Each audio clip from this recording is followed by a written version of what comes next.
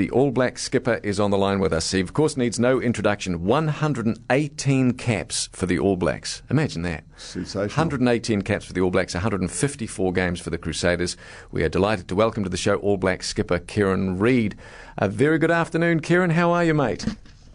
G'day, guys. How are we going? Oh, not too bad. Thank you. Yeah, good. It's great to have you on the show with us, Kieran. It is. Congratulations, first of all, for the win at the weekend. That was a tremendous game. Yeah, thank you very much. It does feel very good to be here on a Monday, getting ready for this week's final. So it's very pleasing. Yeah, fantastic. Now, Kieran, I lost the coin toss, so I'm the one that's going to ask you this question, mate. There was some controversy at the end of the game, which I'm sure you are aware of, when a scrum was awarded to the Crusaders, and TJ Perenara believed that the ball had been knocked out of his hand by Sam Whitelock. Have you had a chance to look at a video, and if so, do you have any thoughts or feelings about what happened?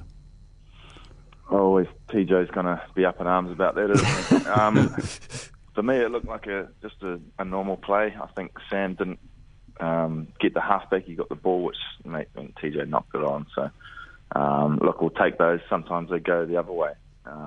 Could have been a knock-on against Sam, but if you look across the board of a game, there's decisions that go your way, decisions that don't go your way. So we'll certainly take it at the end. But yeah, it's not the be-all end-all of the game, most definitely. No, man, it was such an incredible game. Like, just physicality, and I heard Richard McCaw saying he doesn't think he could be up to that kind of physicality now. You guys, he saw you at training, just said how tough it is. Do you hold yourself back at all, Kieran, in a semi-final? Is there a part of an athlete like yourself with the other players that says, look, there may be one more to come, I'm not going to, or just go hard out 100%? Oh, there's no way you could hold anything back on the weekend. Like, we had to put our bodies on the line. We made a lot of tackles, especially at last 20 minutes.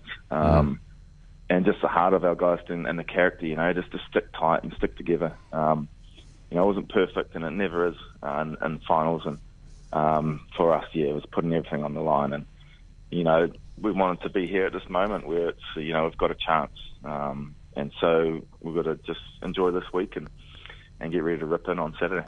I've always found that interesting, just on that holding yourself back, particularly in World Cup year, because, like for a player to be injured at this stage and not be able to, go to the World Cup if they're in line for that, it would be simply devastating. We've seen it happen before. So you're telling me genuinely there's nothing within you as a player that says, I just can't do what I'd normally do? A guy like you that goes into those rucks, you don't think about the World Cup at all? No, you don't. Once, it's actually counterproductive to be thinking that. I think you're more likely to get injured if you're not quite going a full 100% out there on the field. If you're looking to, hide from places. So look, you just hope there's someone looking after you when you're on the field. And injuries are going to happen. There's going to be guys, I guess, who are in the frame that are going to get injured before that World Cup, but you just can't worry about it. You just got to go out there and play the best you can.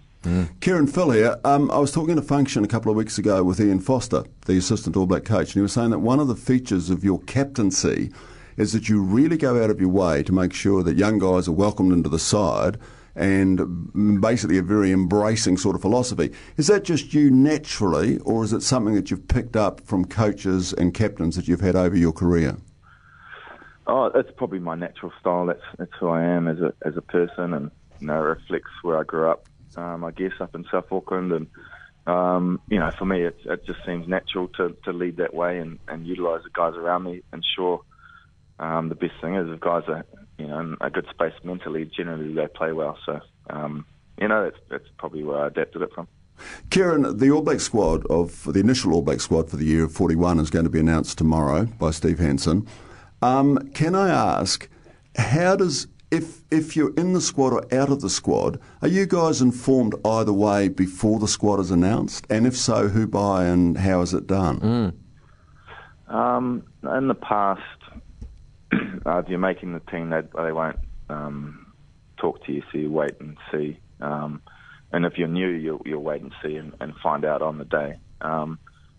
They'll talk to you if you've been in the squad, the previous squad, and are missing out. That's generally when they'll give you the courtesy phone call, which is important. But yeah, so for all the new guys and us and the guys get named, it'll just be hearing it for the first time, which is a very special time, in your career. Is it still exciting for you to hear your name? I mean, 118 times, you've heard it. Is it still?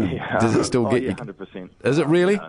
It's extra exciting, I think, of the year we've got ahead of us, and there's no doubt. I love playing this game and putting on these jerseys, but that's what you do it for. It's playing for the All Blacks is a really special thing.